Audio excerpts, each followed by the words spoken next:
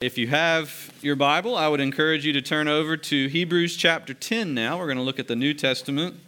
This is where our sermon's going to be based. The series has been called Jesus is Better, and we're looking at 10 ways that Jesus is better than everything else from the first 10 chapters of Hebrews.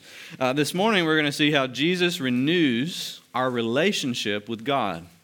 Jesus renews and refreshes our relationship with God. So let's look at that. Here in chapter 10, I'm going to read to you the first 18 verses. If you don't have your Bible, you can find it printed in your bulletin. The law is only a shadow of the good things that are coming, not the reality themselves. For this reason, it can never, by the same sacrifices repeated endlessly, year after year, make perfect those who draw near to worship. Otherwise, would they not have stopped being offered? For the worshipers would have been cleansed once for all, and would no longer have felt guilty for their sins. But those sacrifices are an annual reminder of sins. It is impossible for the blood of bulls and goats to take away sins. Therefore, when Jesus Christ came into the world, he said, "Sacrifice and offering you did not desire, but a body you prepared for me. With burnt offerings and sin offerings you were not pleased. Then I said, Here I am, it is written about me in the scroll, I have come to do your will, my God. For first he said, sacrifices and offerings, burnt offerings and sin offerings you did not desire, nor were you pleased with them, though they were offered in accordance with the law. Then he said, Here I am, I have come to do your will. He sets aside the first to establish the second.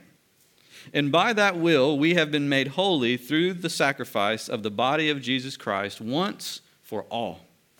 Day after day, every priest stands and performs his religious duties. Again and again, he offers the same sacrifices, which can never take away sins. But when this priest offered for all time one sacrifice for sins, he sat down at the right hand of God. And since that time, he waits for his enemies to be made his footstool.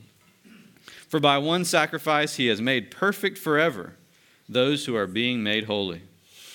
The Holy Spirit also testifies to us about this. First, he says, This is the covenant I will make with them after that time, says the Lord. I will put my law in their hearts, and I will write them on their minds. Then he adds, Their sins and lawless acts I will remember no more. And where these have been forgiven, sacrifice for sin is no longer necessary. This is God's word, amen?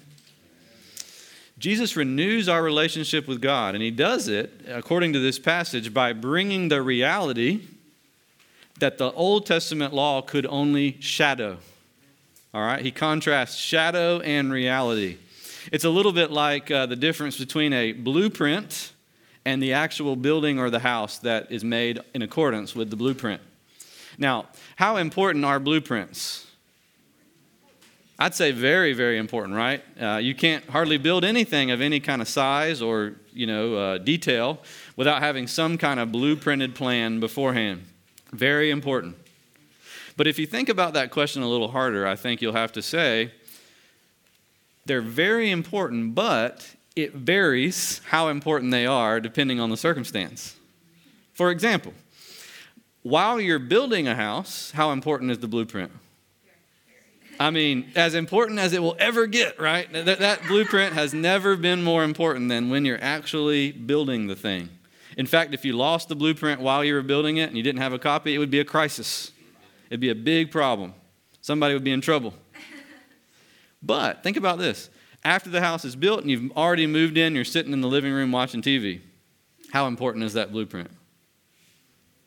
Not as, right? I wouldn't say it's unimportant. Most people have, if you own a house, you have a copy, at least a survey, maybe a blueprint of your house when it was originally built. And if you're going to do some big work to it, you got to pull that thing back out. Sometimes people like to frame them, and it's beautiful, and it reminds you of when you built the house. But it varies, doesn't it? It's not nearly as important, or at least not as important in the same way after it's built as it was before. That's exactly what the writer here in chapter 10 is saying. The Old Testament regulations about life and worship before Jesus came were God's blueprint of what Jesus would do. For the people who lived prior to Jesus, it was like they couldn't let it out of their sight. They had to memorize it. They had to know it so cold because that was the only way they had to get in touch with God and to come into his presence. But after Jesus came and actually built the house that the blueprint was showing them, you don't need it in the same way. You pull it out, yes, you study it because it shows you a beautiful outline of Jesus Christ. But you don't have to actually do the sacrifices and all those other things that you once had to do before Jesus came and did his sacrifice. Now, why is the writer saying this? Because these early Christians were tempted, once they had moved into the house of Jesus, to go backwards out of the house and start looking at the blueprint again. Think about how crazy that would be to move out of your house and only just stare at the blueprint all day. That'd be weird, wouldn't it? And that was the thing that these early followers of Jesus were tempted to do, probably because it was more familiar to them. They were Jews by nature, and so this is what they grew up with. It was comfortable, it was familiar, and they wanted to go back to it. The writer says, you can't. You can't, because you're living in the house. Jesus has renewed the relationship that people can have with God forever. Forever and ever. And so if you'll look today at your bulletin, at the back of the bulletin, there's an outline for the sermon. And I want to talk you through 3 steps from this passage to help you see this. First of all, we're going to see how it was. We're going to see that in verses 1 to 4 of chapter 10. What a relationship with God was like before Jesus came. Secondly, we're going to see what he did when he came. We're going to see that in verses 5 through 14. And then lastly, we're going to see how it is now in verses 15 to 18. How it was, what he did, and how it is, all right? First of all, how it was. The writer there in chapter 10, verse 1, contrasts shadow with reality. The same thing as saying blueprint versus the actual house. And what made the two different is very clear, right? It says the law was only the shadow of things that are coming, not the reality. And for this reason, verse 1, it can never, by the same sacrifices, make perfect those who draw near to worship. See, the thing about the blueprint, about the Old Testament regulations, as good as they were for people, they did not actually deliver the thing that was being promised. They only showed that it would one day be delivered so people could have faith. Now, they did have a relationship with God, and they had it in many ways just like we do. They knew the forgiveness of their sins. They knew all these things, but they did not know them through the blood of the goats. The blood of the goats was only like the Bible calls it a tutor. It was an object lesson that the people got to live out day by day, year after year, to remind them that, hey, I'm a sinner, and God is going to have to provide a remedy. And I know the remedy can't be this goat. This goat is only like a stand-in in the meantime before the real remedy that God is going to send into the world comes. And the reason they knew that is because after they offered the goat one year, they had to offer it the next year, and the next year, and the next year, and the next day, and the next day after that. It never stopped, it says. The priests never sat down. And if you study the temple and the tabernacle, there wasn't a single seat in the place. There wasn't. And the reason for that is no worshiper could sit down because the work hadn't been finished. The work was constantly to be done. And so it couldn't perfect, it couldn't make holy, it couldn't actually take away sins. What did it do? Verse 3. It was a reminder of their sins. It did a good job of reminding, but it did not do a good job of perfecting. You get that? The people had a real relationship with God, but it was a relationship with God that was drawn, as one great theologian said, in rude and imperfect lines. It was drawn in sketch form, like a blueprint, like a shadow. A reminder every day, I am a sinner. I cannot come into the presence of a holy God without a remedy that he provides. Here is a goat to stand in the place of what one day he will provide for the sins of the world when he sends his great sacrifice, his Messiah, his servant, into the world to do his will. That was a reminder. Now, reminders are very, very important. In fact, the word there for reminder in Greek is where we get our word for mnemonic device from. You know what a mnemonic device is? A mnemonic device is a way that you come up with to remember something that's hard to remember. Maybe you remember from school, and kids that are in here, you might know Roy G. Biv. Y'all remember Roy G. Biv? Red, orange, yellow, green, blue, indigo, violet. If you remember Roy G. Biv, which is easy to remember, you can remember something hard to remember, which is the colors of the spectrum, right? The rainbow. Same thing with my very intelligent mother just served us nachos. Remember that one?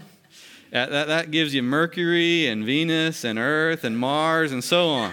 My very intelligent mother just served us nachos. Now, when I was in school, it used to be my very intelligent mother just served us 9 pizzas.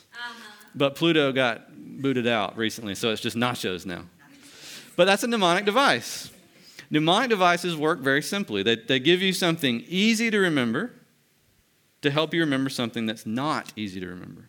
And don't you know, it shouldn't be this hard, but it's really hard for us to remember, A, that we are sinners, and B, that God has to provide the remedy. It's extraordinarily hard for us to remember that. You say, well, no, I feel guilty all the time. That's different. It's not hard for human beings to feel just simply guilty. It's not hard for us to feel shame or ashamed. It's not hard for us to feel low self-esteem or anything like that. What is hard is for us to recognize we are sinners in the sight of a holy God, into whose presence we could never come unless he provided something to make a way for us. And that was the very thing that the Old Testament regulations etched onto their conscience, etched onto their minds every single time they even thought about going to worship. That was really, really important. But I think you'll admit with me, while they lived under those regulations, it must have been just constantly a longing for more. Isn't that right? I mean, if all we came to church for is just simply to be reminded of our sin and then reminded that God is going to one day provide a perfect sacrifice, we would always be thinking, man, is that it? Things have changed now, haven't they? Because now when we come to church, we're reminded not only that we're sinners and God was one day going to provide a sacrifice, but he has already provided it. And this room is full of seats. Because we get to sit down and rest and bask in the glory of a work that's finished. More on that in a moment. And so think about it. If it was treacherous for these early Christians to turn away from Jesus back to something that God had provided to remind them of Jesus yet to come, how much more treacherous is it for us to turn away from Jesus to things that God didn't even approve of or give to us? I know none of us probably have been tempted strongly to go back to sacrificing animals. Probably never in our lives have we thought, man, I really just want to go do Leviticus. I want to go get in there and do that stuff. We never thought about that. But every day, isn't it right? Our hearts are being drawn away from Jesus to things that are so much less than Jesus. Instead of him being our Lord and Savior, a stupid bank account becomes our Lord and Savior. A job, praise from somebody else, a romance, our children, even good things can become a fake Lord and Savior replacing Jesus in our hearts. If they were wrong to go back to something that God had actually given them, how wrong are we when we go to stuff that God hasn't even given for us to follow and put our trust in, right? It's not that those things are bad that we turn to. Those things are all good. They're blessings from God. But as one great writer says, they're just signposts pointing us to something greater. Every blessing in life is just a big old sign to say, God this way. When you eat a good meal, when you have a full bank account, it's just a sign pointing God this way. There's a greater treasure that this treasure is just a tiny little hors d'oeuvre for.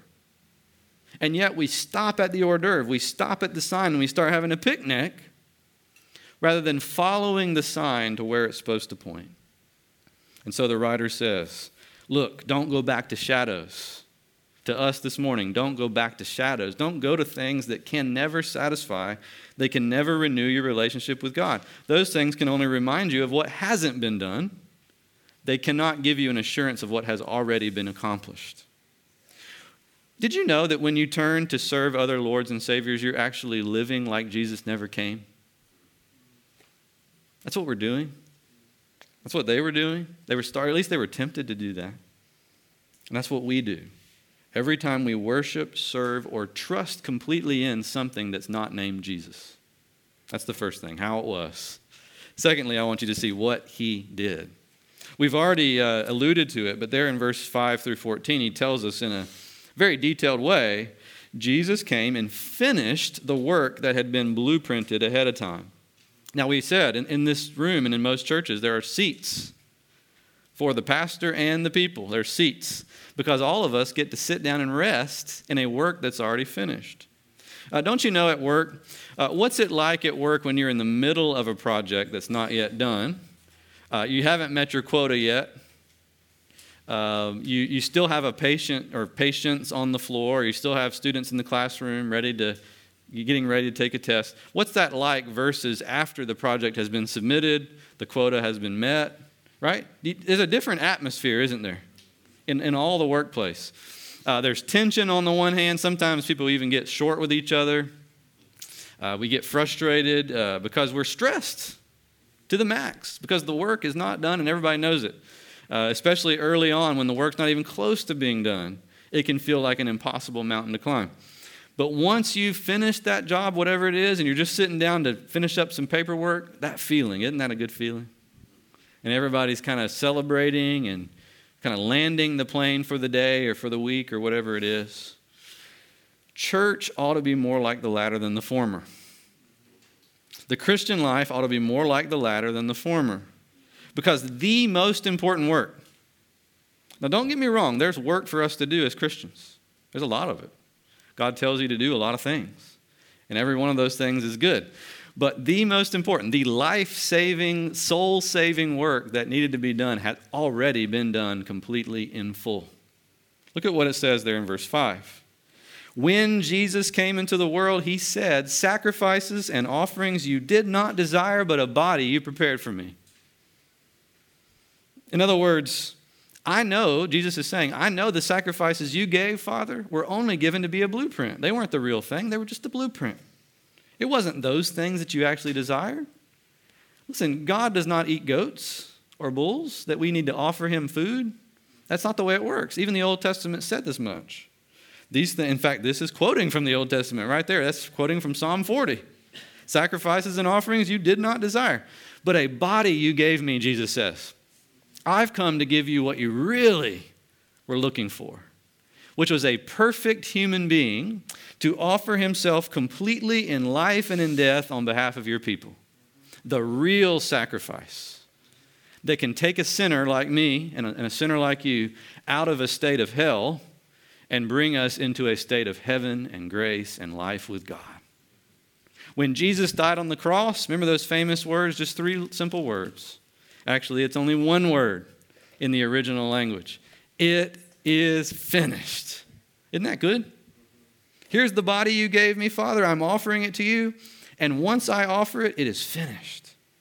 It said there in verse 10, we have been made holy through the sacrifice of the body of Jesus Christ. Look at the word, once for all time. Once for all. Isn't that amazing? And then again in verse 14, by one sacrifice, he has made perfect forever those who are being made holy. You notice how he's emphasizing the reality that Jesus came to bring is a finished thing versus the blueprint, which by definition, a blueprint represents an unfinished thing. And so he's once again saying, because of what Jesus did, you shouldn't turn away from that. You shouldn't try to put your ultimate trust in any other thing less than Jesus, because Jesus has brought it to perfect completion. The work has been done. We can learn how to rest ourselves, to lean the whole weight of our lives onto something we never did, something we never could do, because God sent his Son into the world to do it. In fact, this passage says as much. Did you notice in verse 5 it says, when Christ came into the world? I love that phrase about Jesus. Now, I could say that about me, but it would only be a manner of speaking. I could say, I came into the world on May 6th, 1984, in Bartow, Florida. And that would be a true statement. I came into the world. But I would only really be saying I was born. When the Bible says Jesus came into the world, it literally means he was somewhere else eternally. He already had existed. He was in glory. He's God the Son. And he left that status to come and assume another status in another place in this world that he made. The Son of God became a person. And that's why he says, you've given me a body in order to perform your will fully. You've given me a body. The Son of God took a human body like ours so that he could offer that body the way we were supposed to offer our bodies, both in life and in death, so that you and I could be counted as righteous as Christ is righteous in the eyes of God.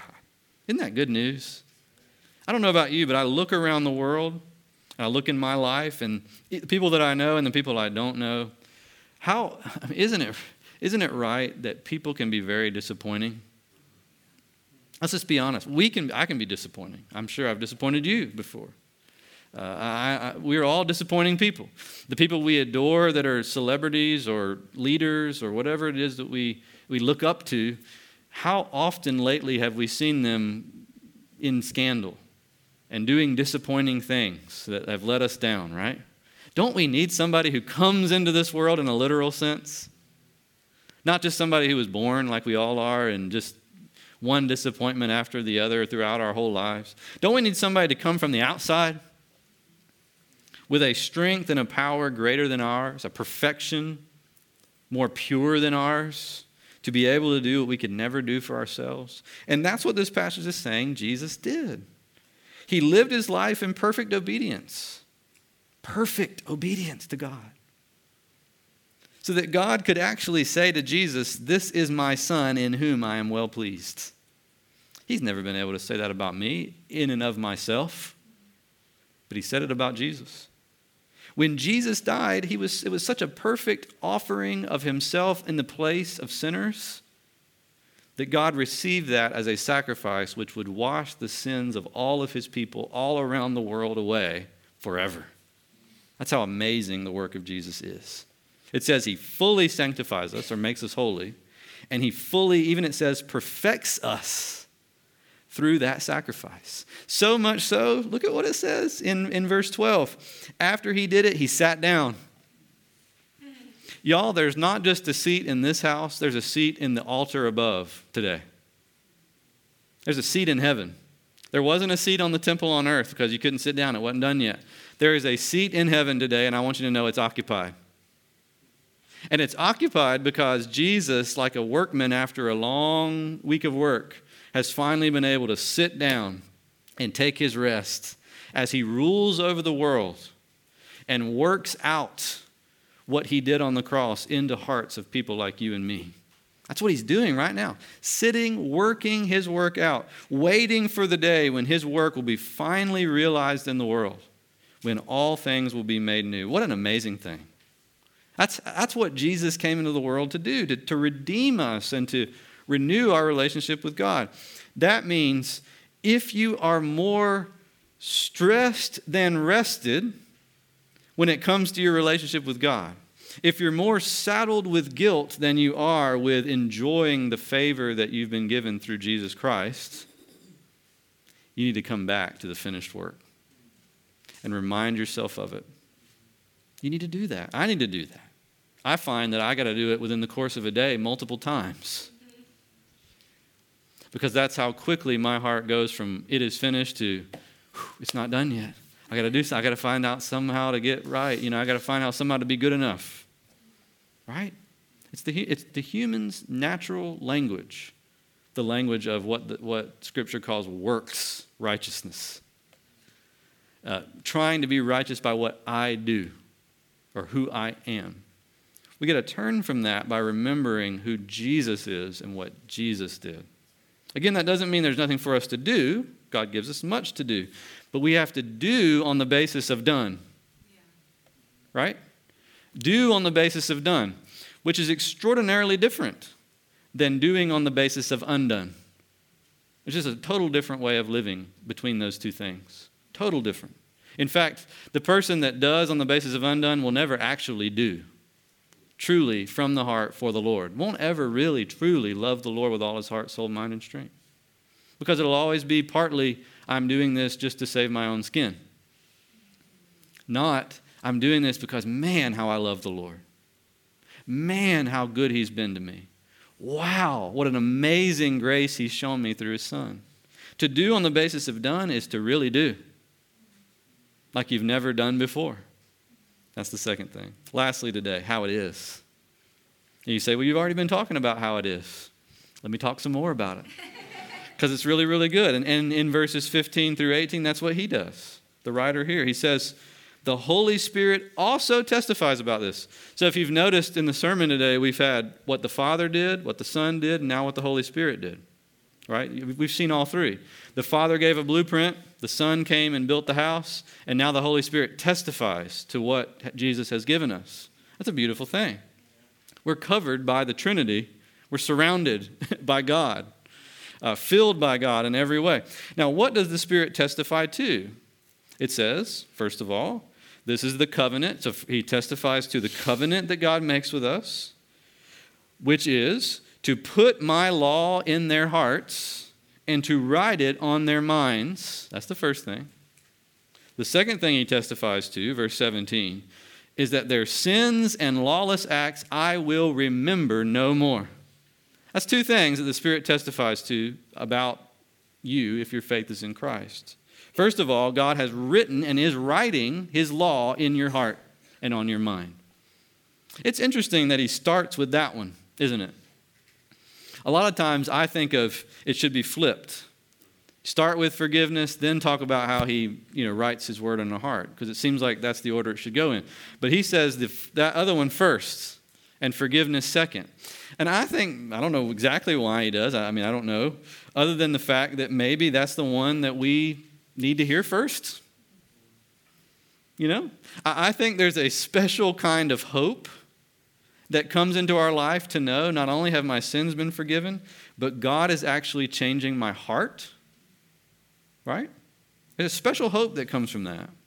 If I only thought that God came to forgive me my sins, but not to change my heart, that would just mean my whole life is going to be just this cycle endlessly repeated of me doing the same things wrong, having to come to God to ask for forgiveness and doing it again and again and again, never making any progress.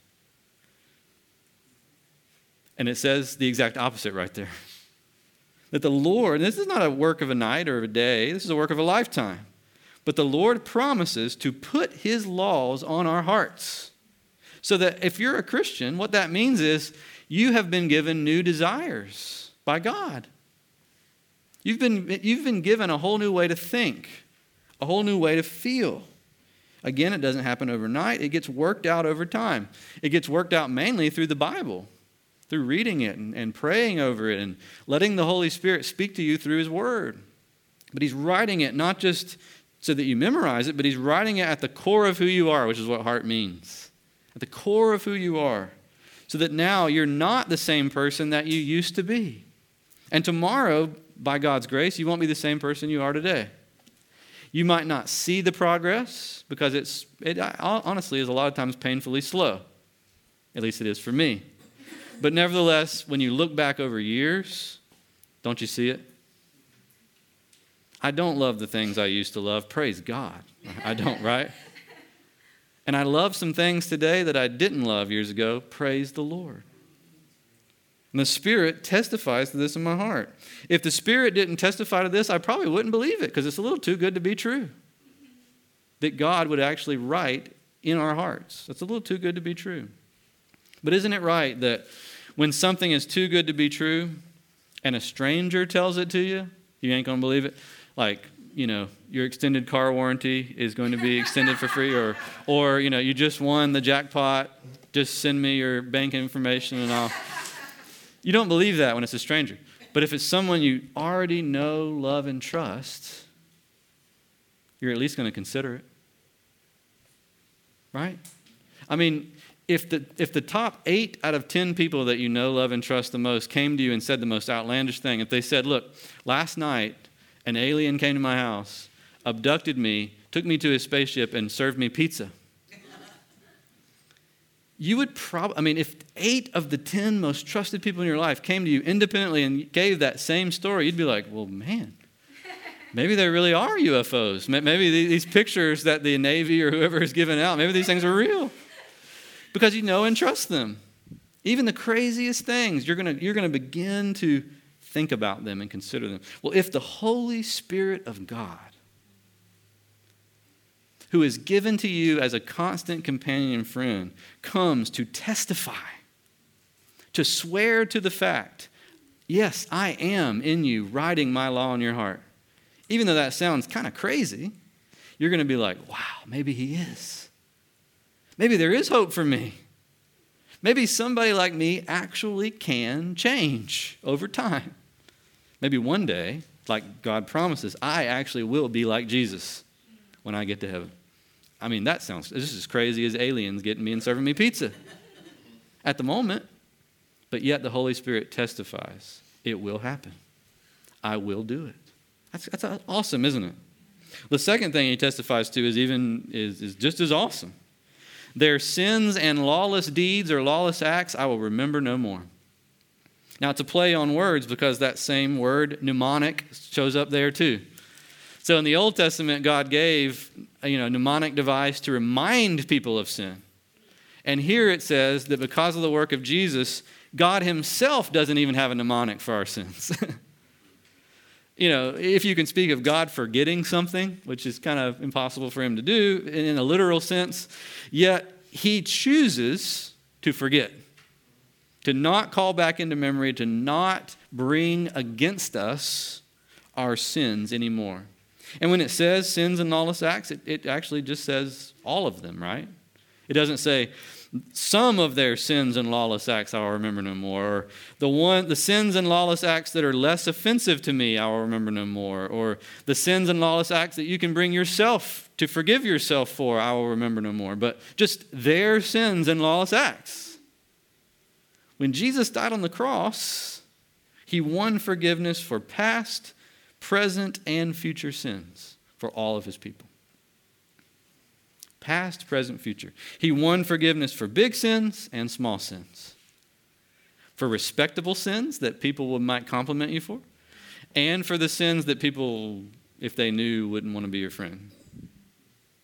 God remembers them no more because of his Son, Jesus Christ. Just like Martin Luther said at the beginning of the service, we read it, when I look at myself, I find so much unholiness to shock me. But when I look at Christ in me, I see that I'm altogether holy. Because my sins and lawless deeds have been forgiven, and because a newness of life has been given, and the Spirit testifies to both things if I'm willing to listen. You got to listen to the Holy Spirit, though. If you're not listening to the Holy Spirit, you won't get the testimony. But if you come to Scripture and say, speak, Holy Spirit, testify in my heart again today, of what Christ has done and delivered to me. It's very similar to that great story that Jesus, in the life of Jesus, where he meets the woman caught in adultery. And remember, he says to her two things. You remember that? He says, I do not condemn you. Your sins are forgiven. That's the first thing. And then the second thing he says, go and sin no more. He says both things. Now, just imagine for a moment if Christ had only said the first one and not the second one. How would the woman walk away? Maybe, okay, he let me off this time, but I know myself. I've tried to get out of this lifestyle for years. I haven't been able to. I'm stuck. This is who I am. I can't change it. Nobody can change it. And she would go back with the same kind of hopelessness. On the other side, if Jesus had only said to the woman, stop sinning, and not, I don't condemn you, your sins are forgiven, how would she walk away? Anxious, the project's still going, I've got to somehow fix myself. This guy let me off the hook and he's telling me not to sin anymore. I've got to do something to earn it. Isn't it a blessing that both Jesus and the Holy Spirit testify to sinners like her and like you and me? Your sins are forgiven, and by my grace, go and sin no more. I'll write it on your heart. I'll be with you every step of the way. I'll make you new. You can have both joy and hope in a relationship with God, different than you could have ever had or you can ever have apart from Jesus. Isn't that amazing?